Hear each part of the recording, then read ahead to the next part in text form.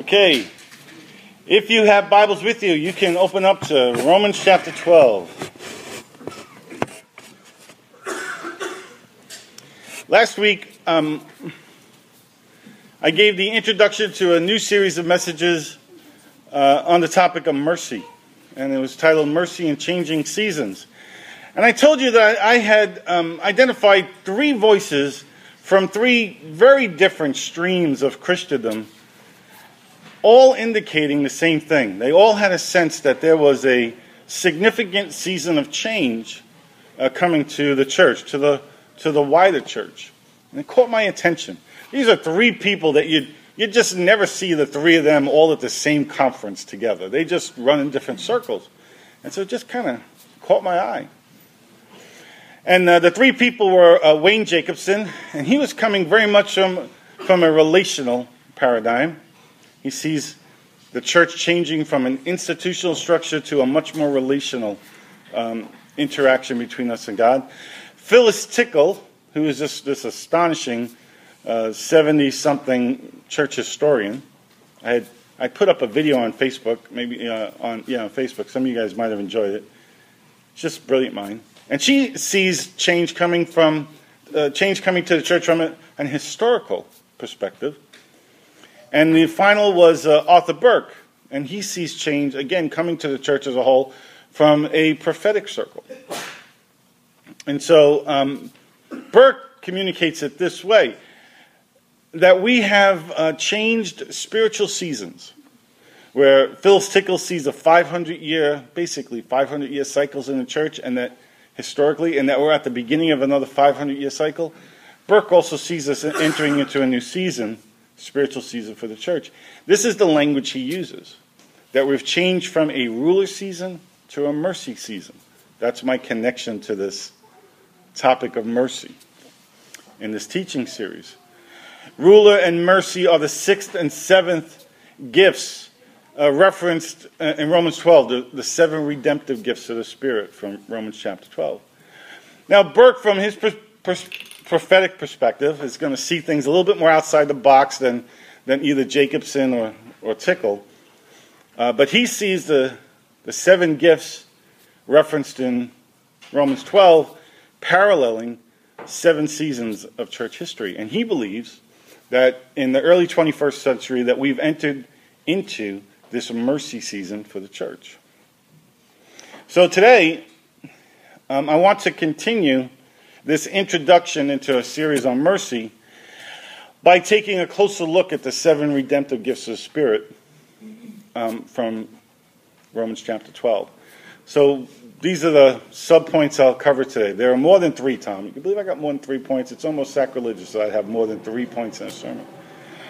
But we're going to look at gift lists in Scripture and look at the significance of the number 7, the context of Paul's list in Romans 12. Why is he writing this there and then? Look at some definitions and some personal application. So if you are open to Romans chapter 12, please follow along as I begin reading in verse 6. This is what Paul writes. We have different gifts according to the grace given us. If a man's gift is prophesying, let him use it in proportion to his faith. If it is serving, then let him serve. If it is teaching, let him teach. If it is encouraging, let him encourage. If it is contributing to the needs of others, let him give generously. If it is leadership, let him govern or rule diligently. If it is showing mercy, let him do it cheerfully. So Lord, I thank you for your word and for the gifts of your Spirit listed in your word. And Lord, I pray that your word would have its full impact on us and make us to be more like you. Amen? So there are 7 gifts here listed in verses 6 to 8 of Romans chapter 12. What's commonly known as the 7 redemptive gifts of the Spirit. And those are prophet, servant, teacher, encourager, giver, ruler, and mercy. So there are other lists of spiritual gifts found in Scripture. In 1 Corinthians 12, in verses 8 to 10, Paul lists what are known as either just the spiritual gifts. Some commentators will refer to them as charismatic gifts. And they are wisdom, knowledge, discernment, faith, healing, and miracles, tongues, interpretation of tongues, and prophecy. Paul kind of expands on that list in verse 28 where he says, and God has placed in the church, first of all, apostles, second prophets, third teachers, then miracles, then gifts of healing, of helps, of guidance, and of different kinds of tongues. Pretty extensive list just in that one chapter, right? But it's not the only list. Ephesians chapter 4 has another list of gifts. And these are often called ministry gifts or office gifts, where it says that God has given these gifts to men. And what's listed there, and I'm sure many of you are familiar with it, it's apostle, prophet, evangelist, pastor, and teacher.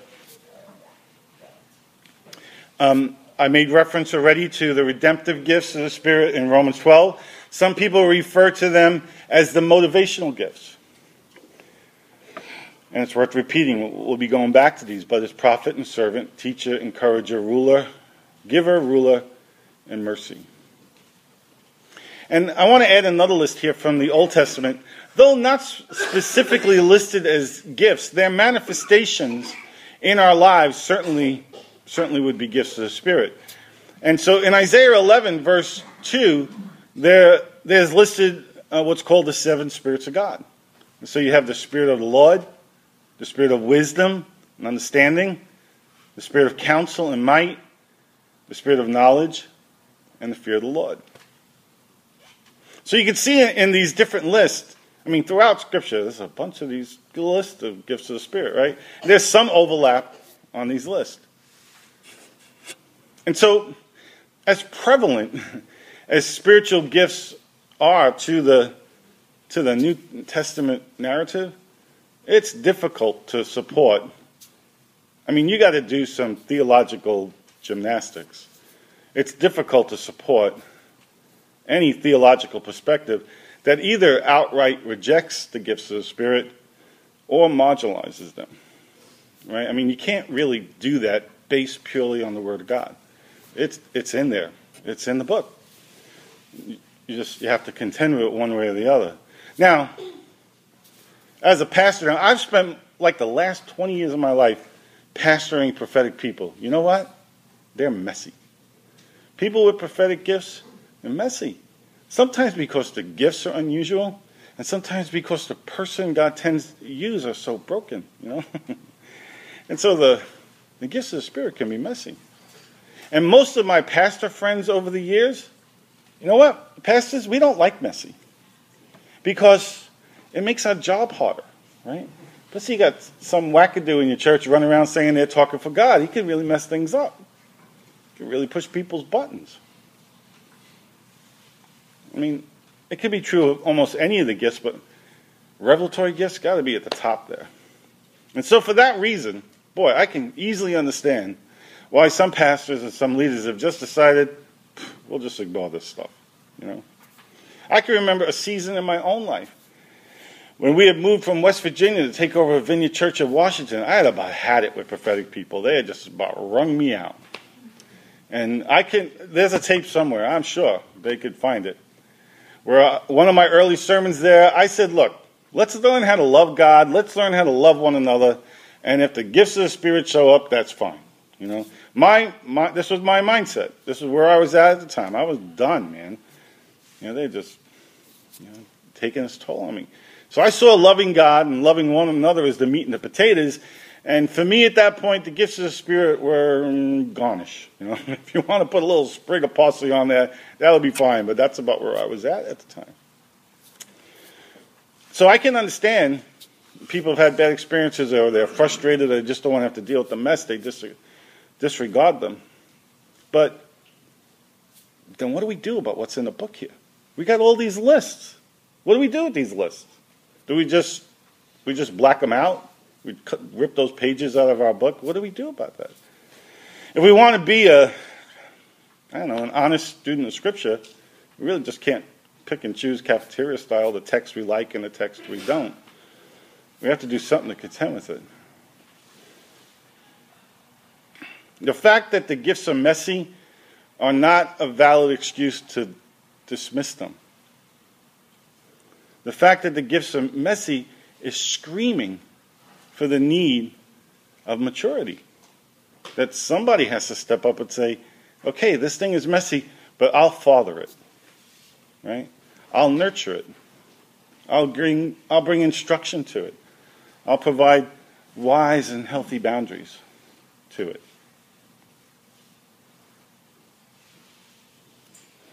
So I've challenged pastor friends of mine over the years. I tell them, look, you may not feel comfortable with the gifts of the Holy Spirit, but then you still have to decide what you're going to do with biblical texts like 1 Corinthians 14:1, where it says to pursue love, eagerly desire spiritual gifts, especially prophecy. I got so many of my friends, they just want to cut that little page right out. They want to edit that with all they got. They don't have anything to do with eagerly desiring spiritual gifts. And of all the gifts, the messiest of them, prophecy. Can't we just ignore it? And, well, they can, but it's disingenuous. There's a better way. You know, if it's in the book, if there really is not just a Father and a Son, but also a Holy Spirit, and He really has gifts for His children, then there's got to be a right way to do this. There's got to be something in God's design, in His heart and His purpose, where this works, and it's healthy, and it's life-giving, even if it's messy. I really want to find out what that is. And for me personally, I can't give up on it. The Greek word translated here in 1 Corinthians 14:1, where it says eagerly desire spiritual gifts, the Greek word that translated desire is zaleo, and it's spelled Z-E-L-O-O. What English word does that sound like? It sounds like zeal, right? That's where we get the English word zeal. And it means to burn with zeal, to be zealous in the pursuit of. It means to desire earnestly, to pursue, to strive after. No matter how you shake interpreting that word, eagerly desire, it's not passive. It's passionate, it's purposed, it's intentional, right? So, my heart is this. I think God's in the gifts. I think there's a priceless resource of the nature of God, of the presence and the power of God that's available to us. And I think there's a healthy and right and holy and above all else, loving way of employing the gifts in the life of our body and then outside the four walls of our church. That's where I want to go. So today I'll be focusing on Paul's list from Romans 12, what's referred to as the motivational or redemptive gifts in verses 6 to 8. But before I get there, first let me just, the 7 redemptive gifts. Let me make some commentary on the significance of the number 7. So, do numbers have biblical or spiritual significance? Some people might think they do. Some people might not. Well, when do numbers first appear? Well, their first appearance is the very beginning. It's in Genesis chapter 1. God Himself numbered the days. Right? Why did He do that? He could have just said a day passed, and then another day passed, and then another day after that passed. But for some reason, He numbered them the first day, and the second day, and the third day. If that happened from the very beginning, even before He created us, He instituted numerical identifiers. So if God used numbers, maybe there's some significance to it. The fact that it would appear so early, He didn't have to. Last week we took a look at Ecclesiastes chapter 3, where it says there's a time and a season to everything under heaven. Time is another example of a numerical identifier. God set specific dates for the Old Covenant feasts. And biblically, there are certain numbers that just seem to reoccur again and again. For example, there are 9 gifts of the Spirit in 1 Corinthians chapter 12, and there are 9 fruit of the Spirit in Galatians 5. Does that mean something? Why 9? There are 12 tribes of Israel and 12 apostles that make up the 24 elders seated around the throne. Is there significance to those numbers? Israel spent 40 years in the wilderness, in the desert rather. Jesus spent 40 days in the wilderness. Is there significance to number 40? That's another number you see repeated throughout Scripture. This isn't an exhaustive list. These are notes I added this morning before the service started. The number 7 is a number that shows up quite frequently. And so some of the training I've been through has helped me to understand that I think there is some spiritual significance. There is biblical significance to numbers. So I took the training on things like dreams and visions, spiritual gifts, prophetic ministry. I did most of that through John Paul Jackson's ministry. The most intensive anyway. I did it, lots of input from other sources as well, but I was a student of his Streams Ministries International and his Institute for Spiritual Development courses. I was a student of those classes. Then I hosted the classes repeatedly. Then I took training to teach his classes. And then I became a teacher of the people who were being taught to teach the classes. And then eventually they hired me to be the director of ministry operations over all of his classes and 6 international training centers. So why did I tell you that? I think I know this stuff. I mean this humbly. But there's a pretty good chance that I've invested more hours into the study of this than the rest of you combined. So I feel pretty confident in what I'm talking about. You may not have confidence in me, but I have confidence in me. It's okay if you don't have confidence in me. I'm just trying to communicate. I feel pretty sure about this. Because I've invested more than a decade of my life into the study of it. And so from that Streams Ministry training, I know that the number 7 can represent perfection or completion. Well, what's that based on? Well, it's based on the 7 days of creation. Genesis 2:1 and 2 says, "Thus the heavens and the earth were completed in all their vast array. By the 7th day, God had finished the work he was doing. So on the 7th day, he rested from all his work." So the number 7 can mean something's divinely completed, something is finished. It can also represent rest. Now, Scripture is filled with 7s. Along with the 7 spirits of God, I've already mentioned in Isaiah 11, and the 7 redemptive gifts of the Spirit in Romans 12, just to name a few, here are some other 7s. There are 7 days of creation. There are 7 churches in Revelation 2 and 3. There's Ephesus, Smyrna, Pergamos, Thyatira, Sardis, Philadelphia, and Laodicea. Right? 7 days of creation, 7 churches of Revelation. There are 7 pieces of furniture in the tabernacle. The brazen altar, the bronze laver, the table of showbread, the golden lampstand, the altar of incense, the ark of the covenant, the mercy seat. Are these things just coincidence? Did he have no plan? Did he have no system in place? Was there no structure? Is it just, wow, how about that? Isn't that weird? I don't know. If he formed us in our mother's womb, if he knew us before we were born, if he had a plan for salvation before the foundation of the earth, could there be some divine structure to the fact that we would see these parallels? Or we'd see repeatedly this kind of number coming up? I don't know. But it doesn't end there. There are 7 feasts of Israel: the Passover, unleavened bread, first fruits, Pentecost, trumpet, atonement, tabernacles, 7 parables of Jesus in Matthew 13, 7 last words of Christ on the cross. I could go through all of it. The 7 seals of Revelation 6. I don't know. I'm not a real smart guy, but I'm thinking God's into the number 7. And it doesn't mention the 7s in nature, science, or art. There are 7 colors in the rainbow. In Genesis 9:13, God says, I have set my rainbow in the clouds, and it will be a sign of the covenant between me and the earth. Why wasn't it just one color?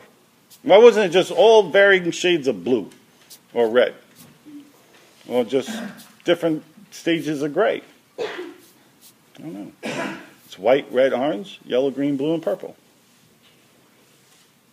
And the fact that there are 7 major notes in a musical scale. There are 7 continents on the earth. I don't know. By any measure, even the most superficial observance of the number 7, I know, it seems like 7 is significant. And so if that's true, would it surprise you to discover that some of these 7s parallel each other?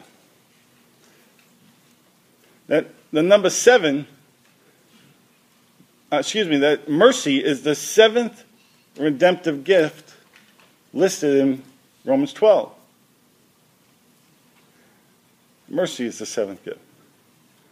And that 7 is the day of rest in creation. It's the 7th day. And that in the furniture in the tabernacle, the 7th piece of furniture is the mercy seat. I don't know, just coincidence? I think it's more than coincidence.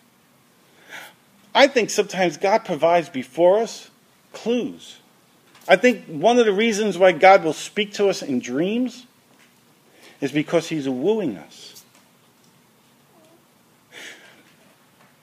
Proverbs 25:2 says, it is the glory of God to conceal a matter, and the glory of kings to search a matter out. I think God likes to drop little clues in us, and then we go for a treasure hunt. How many of you here would consider yourself a student of Scripture? That you enjoy? How many of you enjoy studying the Word? I mean, for some of us, isn't it like this? Is that you find a little nugget, and then you dig, and you dig, and you dig, and you just keep digging until you actually play out that whole vein of gold, right? And you start with one thing, and it leads you to the next thing, and then to the next thing, and the next thing, and all of a sudden you realize, oh my goodness, look at what I found. How intertwined all these different things are. Well, I think here, just the lists of biblical 7s I referenced, I think there's a gold mine there. If you're looking for something new to study in Scripture and see what you come up with, then study all the 7s of Scripture and see what you come up with. I think there's significance to it. You can decide for yourself. So there are lists of gifts of the Spirit.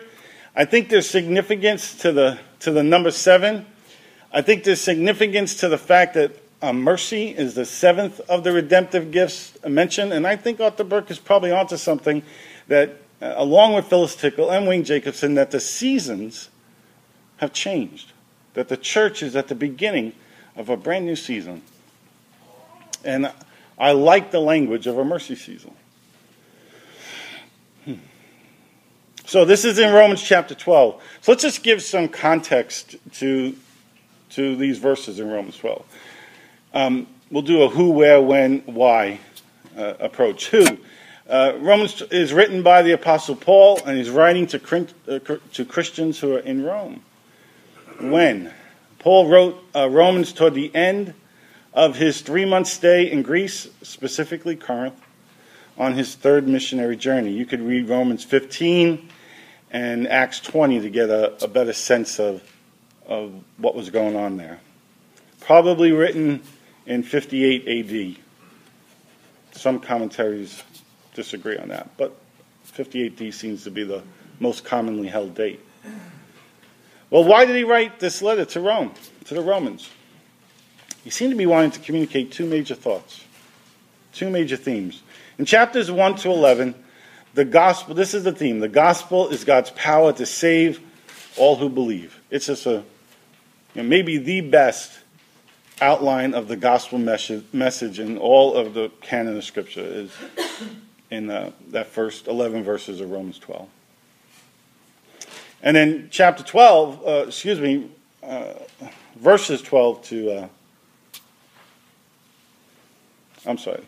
chapters 1 to 11, he's laying out the gospel message. Chapters 12 to 15, this is his theme. How should we live in Christ? So the first half of the book is, this is how you get in. And the second half is, this is how you live it. And the redemptive gifts are listed at the very beginning of that second section. Paul puts in the beginning part of instructing us how to live as Christians, he lists these 7 gifts of the Spirit. It's another pretty good argument to say that the gifts of the Spirit ought to be an active part of our Christian experience. So here Paul begins to lay a foundation for Christian living. So let's look at the chapter in particular. In verses 1 to 2, Paul's communicating that we ought to be a living sacrifice, not conform to the world systems. In verses 3 to 8, that we ought to, in unity, humbly, live out the spiritual gifts that are given by God. And in verses 9 to 21, he drives home the point that we're to do all of this in love. Romans chapter 12 is rich. For those of you who raised your hand saying that you enjoy studying Scripture, and if you're looking for a new place to dig, that would be a good location to dig. So let me offer you some definitions. Definitions of the 7 gifts of the Spirit that are listed here in Romans 12. Is that for me? No? We have any Doctor Who fans here? Anybody watch Doctor Who? Oh man, just a few? Doctor Who is awesome. You gotta watch Doctor Who. I got like the best daughter in the whole world. She's amazing. And so she sent me some ringtones from my phone. Right? And if you're a Doctor Who fan,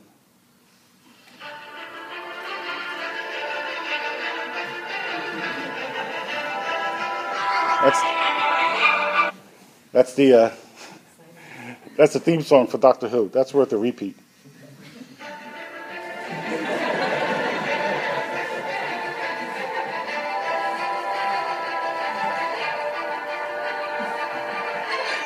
Come on, man, that's awesome.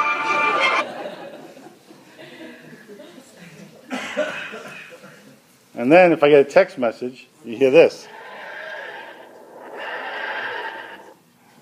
Who knows what that is? It sounds like Jurassic Park. What is it? It's the TARDIS. That's right. When they fire up the TARDIS, that's what my text message saying. So my daughter never listens to my messages. But honey, if you hear this one, thank you for those. Thank you for those ringtones. Anyway, she's adorable.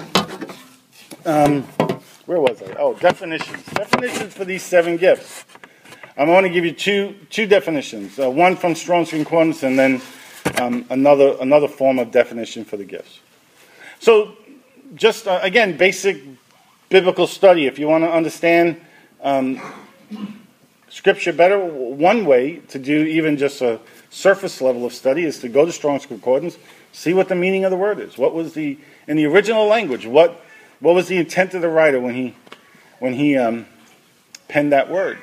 If you don't have a concordance, if you have access to a computer, great website for Bible study, blueletterbible.com. They've got concordances, they got commentaries on there, and it's free. A bunch of different translations. And so you can find Strong's Concordance definitions right there. So in Strong's, they define prophet as one who offers foretelling and divinely inspirited speech. A servant they define as a server, an attendant, someone who helps meet the needs of another person. Teacher is a teacher or a master, someone who gives instruction. An exhorter, one to call near, to comfort, to encourage, to strengthen. It's also a name of the Holy Spirit. A giver is to give over. It's not just to give of your resources, but to offer impartation. That I give to you the essence of who I am, or I give to you what God's given to me. The ruler is the one who presides over, the superintendent, the protector, the guardian. And then finally, mercy. And it means to help the afflicted, to have heartfelt compassion. Now, these 7 redemptive gifts are also referred to as the motivational gifts.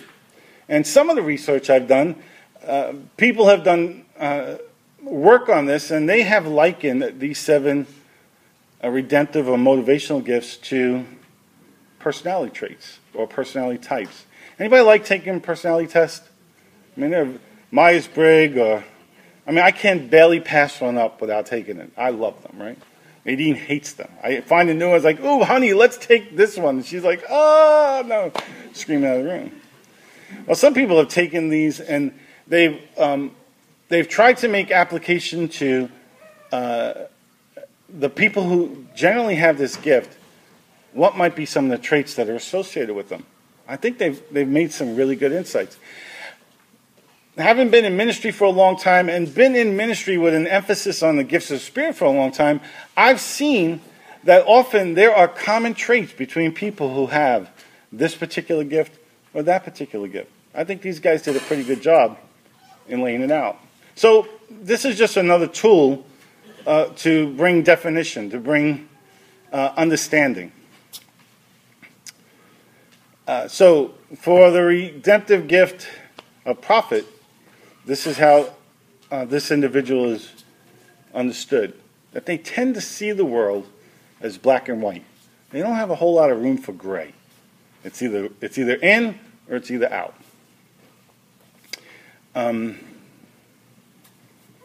They easily understand and live by spiritual laws. They're highly principled. Again, they want to know what the rules of the game are. Tell me what the rules are, and I'll play within the boundaries of the rules. They don't like when things are fuzzy. They're concerned with justice and injustice. There's a tendency to know the mind of God, and not so much the heart of God. They have a strong intuitive sense and a strong faith. They have no problem, no difficulty whatsoever with confrontation. Almost have a gravitational pull toward it. Again, this prophetic person. They're visionary. They see further than other people do. They dislike, though they like rules and regulations, they don't like to be bound.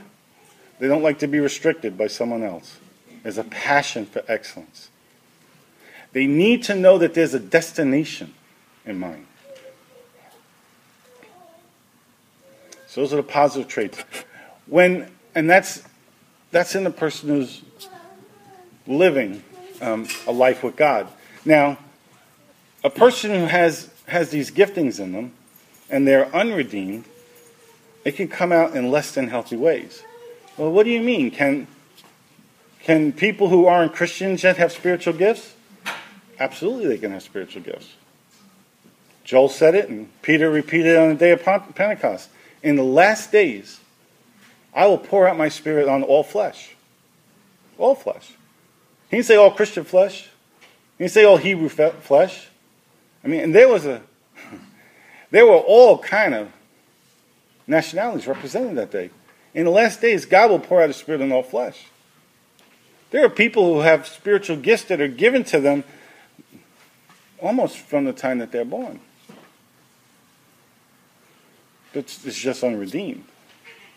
I think that's why we have some people in the world today who function as psychics, and they really see stuff. They're not all just charlatans. I see revelatory gifts as being like a satellite dish. Right? The gift that I give you is I'm giving you a satellite dish. Now you can point it at whatever signal you want to. Right? The ones who are redeemed, they take that signal and they point it toward God.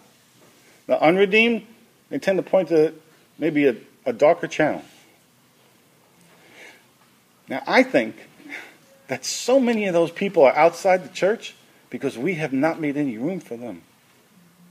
We don't understand them. We don't like them. We've rejected them. We've made no place for them. Matter of fact, we've gone to great lengths. Most of the church, I'd say 98% of the church in the world today, has basically said, you're not welcome. And I believe God's told me that those are his kids, and he wants his kids back. That could be messy, couldn't it? But if we don't make a place for them to use their God-given gifts in a healthy, life-giving way, who's gonna? Are they gonna find that in the New Age movement? Are they gonna find it in occult practices? We are their only hope. And I think some of the best and the brightest that God's put on the earth today are not in our camp because they've not been welcomed in our camp. And it goes back to the pastors who don't like messy churches. Now, I don't know if this is good news or bad news for you. I like messy. I'm really okay with messy. And I'm okay with messy not because, I get this thrill out of chaos. It's because I love those people. They desperately need to be loved.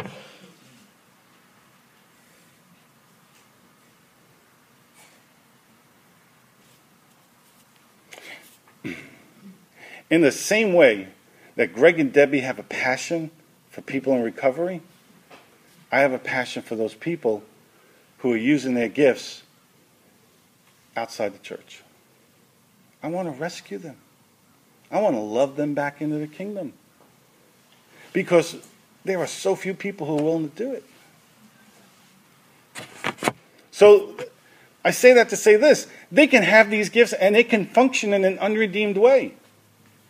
So when the prophet is up, the person with the prophet gift from Romans 12 is operating in an unredeemed way, he could be judgmental. He can have highly vacillating emotions. He could be extremely hard on himself when he fails. He tends to be susceptible to witchcraft. There's biblical basis for that. And he's terrible at relationships. Doesn't do well with personal interactions at all. It needs to work harder on developing and maintaining relationships. So I understand the prophetic people. I think God's given me an extra measure of mercy and grace to love people that are not so easy to love. The only person who has ever thrown me out of their house, now I've been a pastor a long time. I went and visited this lady one day, and bless her heart, man, I went to school on pastoring people on this woman. And I'm sitting in her house one day, and we're just talking. I don't even remember what the topic was. I wasn't being particularly offensive. I wasn't looking to push her buttons, but I must have. In the middle of our conversation, she looked at me and says, "You could go now." I was like, "What?" She said, "You could go." I said, "You throwing me out of your house?" She says, "Yes, I am throwing you out of my house." I'm thinking, man, I've never been thrown out of anybody's house before. See, prophetic people, they face rejection because they live a somewhat awkward and weird, unusual life. Most of them have been rejected their whole lives. And so what happens to people who've been rejected a lot, they almost kind of wear it like a force field around them. And they begin to go on offense, meaning I'll reject you before you have an opportunity to reject me. And so as years went on, we developed a great friendship. We had a chance to talk about it. And she told me, she says, "Look, I was scared to death. No one had ever loved me the way you did. And I figured I better get rid of you before you hurt me bad." And so I did. I just called her the next day. "Hey, how you doing?" And she's like, "I can't believe you're calling me. Why wouldn't I call you?" "Well, I threw you out of my house yesterday." "Yeah, I'm okay with that." So it's just a matter of not giving up on them. See, prophetic people, they don't do relationships very well. I'll spend an extra time there because it's probably my strongest understanding. But the second gift is servant. Now they loves to help people. We got lots of these type of people here at Community Church. Loves to help people, sometimes to their own neglect and detriment. It comes from the Greek word to aid, or actually to mean being a waiter. They're amiable and they're compliant. Excellent team player. The servant has The servant many times will apologize unnecessarily. Never thinks that they're excellent. Extremely loyal, especially to family. Always working behind the scenes, doesn't ever want to be in the limelight. Quickly can survey the room and see what the needs are. They're consistent and steady in life, even-keeled. They have a great work ethic. They have pure motives. They assist others without expecting return. And God usually grants great authority, mainly because they're not looking for it.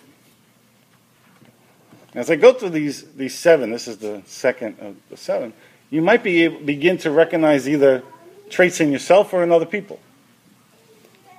Now, when unredeemed in the servant, one of the problems is they can easily be taken advantage of. They need to set solid boundaries in their life. They're susceptible to a victim mentality. And they can be exploited they can often be exploited. They can tend to be people pleasers.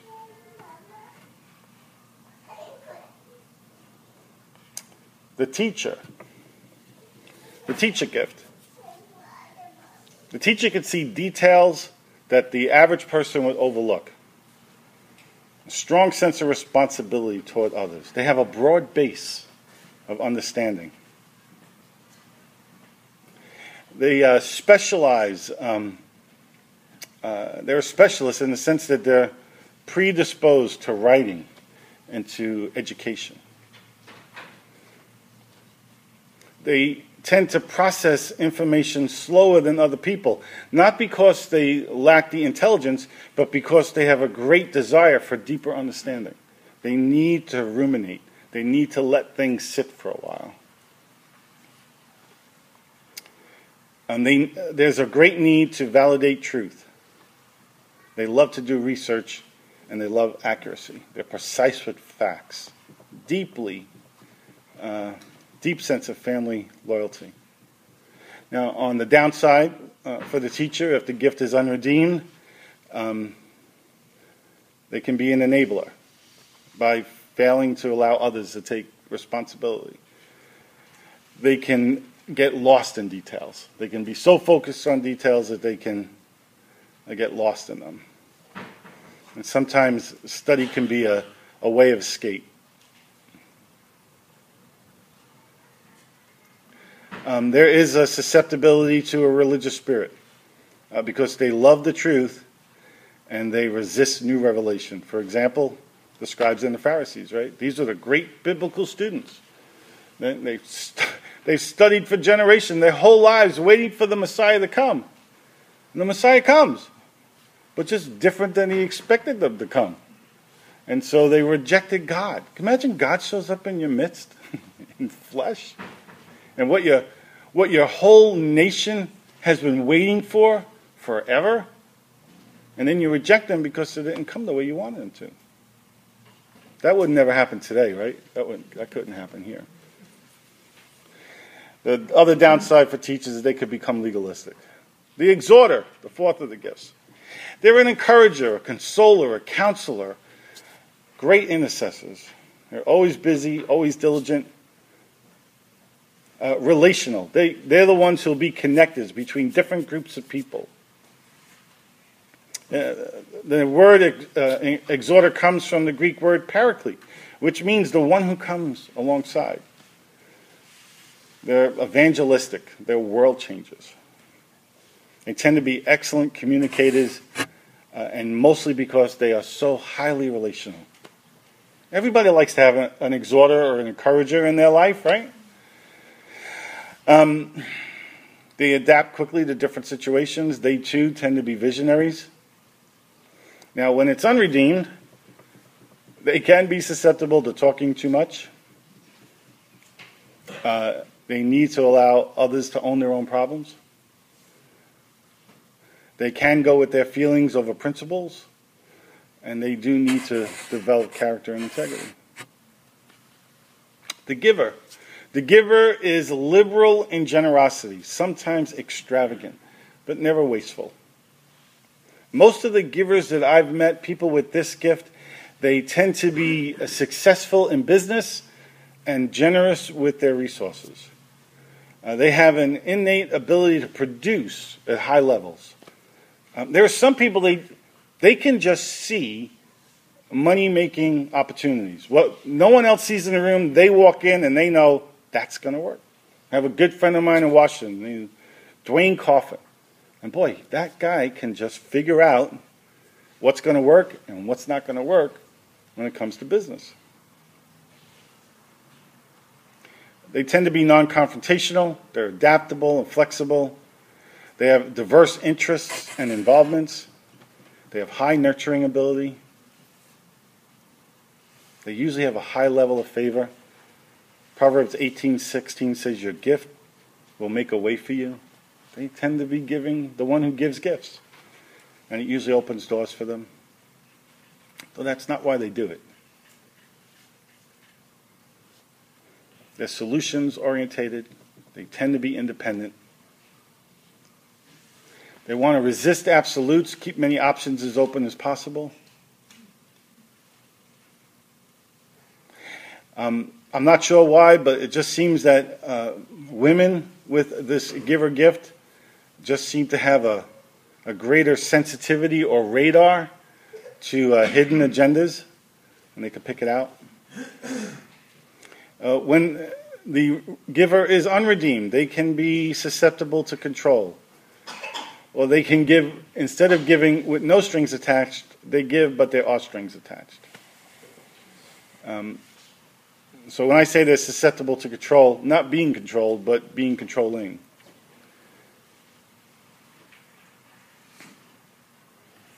Unredeemed, instead of giving what's been given to them, they can be susceptible to greed. They'll just accumulate it for themselves. Sometimes they need to learn how to entirely trust God. And if they're fear-driven, they'll be given over to things like hoarding.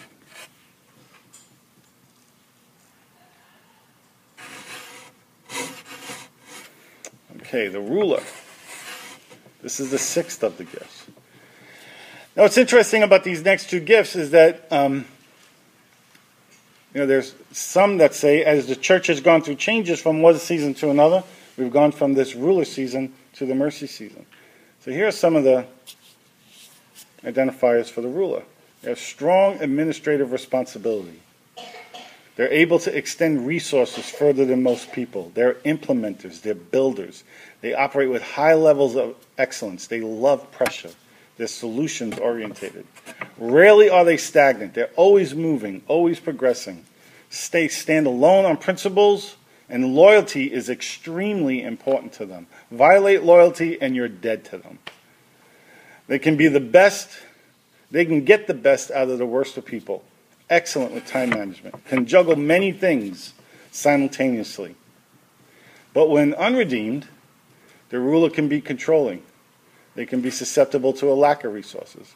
They can fall short in the area of nurturing. They can be overly strict disciplinarian. And they often put those around them under the same level of high pressure. And that's a pretty good definition of some of the things that worked very well in the last season, and they're going to be in contrast to the way things are going to change in the new season. So the last one, the mercy season. They tend to be compassionate. They're benefactors. They're empathetic, sensitive. They help others by embracing their pain. They're often well-liked. They rarely have enemies. They're a safe person for the wounded. They discern people well. They read people very well. They can sense and attract the wounded and the rejected. They have a heart for those people. They're feelings orientated. They're intuitive. They know the heart of God. They love worship and enter God's presence easily. They love beauty. They work hard. They're drawn to the prophet. And they can work very well together. They need intimacy and physical touch. They like hugs. And mostly because they're designed to help people heal. They dislike confrontation. The mercy gift is dramatically different than the other 6 gifts. The mercy hears God with his heart, while others tend to hear God with their mind. God uses the gift of mercy to bring the spiritual climate into right alignment through the blessing of presence.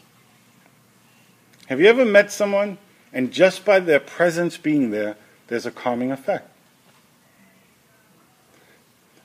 I think we see that most often with mothers and their small children, right? I remember this one Sunday we're doing a baby dedication. 2 of my best friends, they had their first son. And they're doing a dedication. They give me a little Boaz. So I'm praying for Boaz and I'm lifting him up. Boaz, yeah. Boaz and Jachin, 2 good Old Testament names.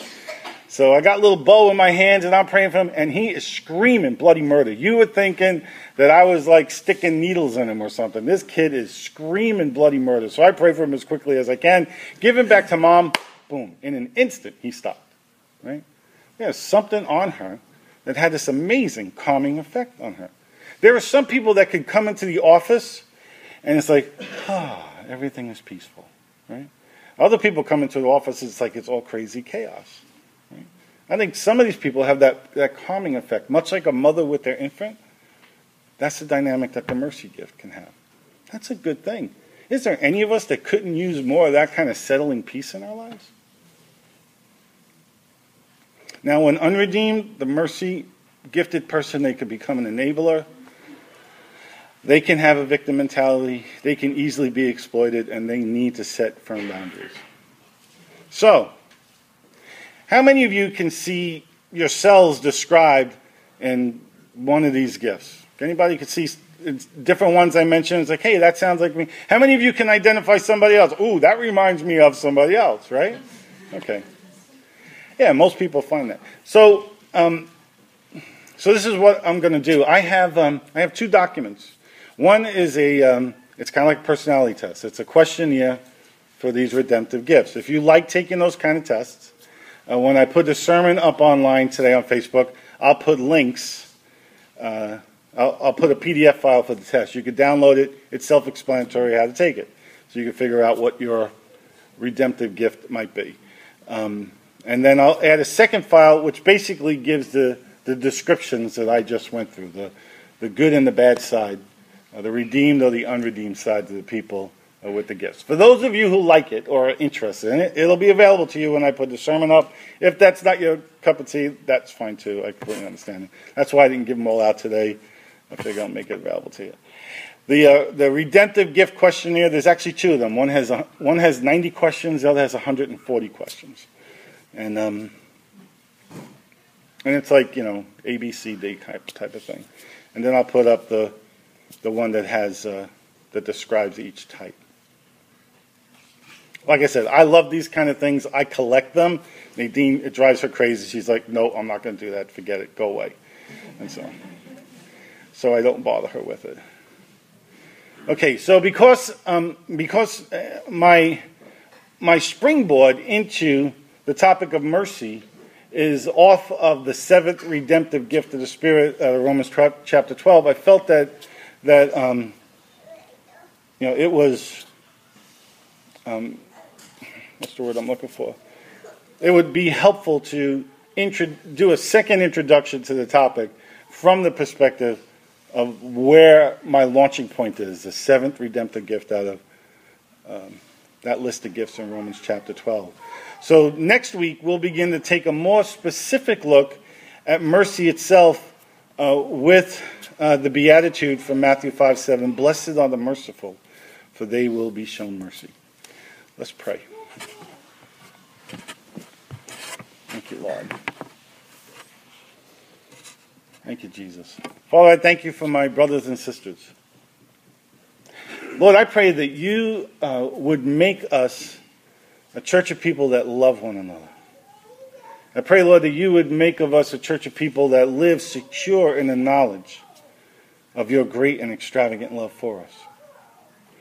Lord, I pray for us that in the most healthy and the most loving ways, that you would make us a church of people who live supernatural lives in the power of the Holy Spirit.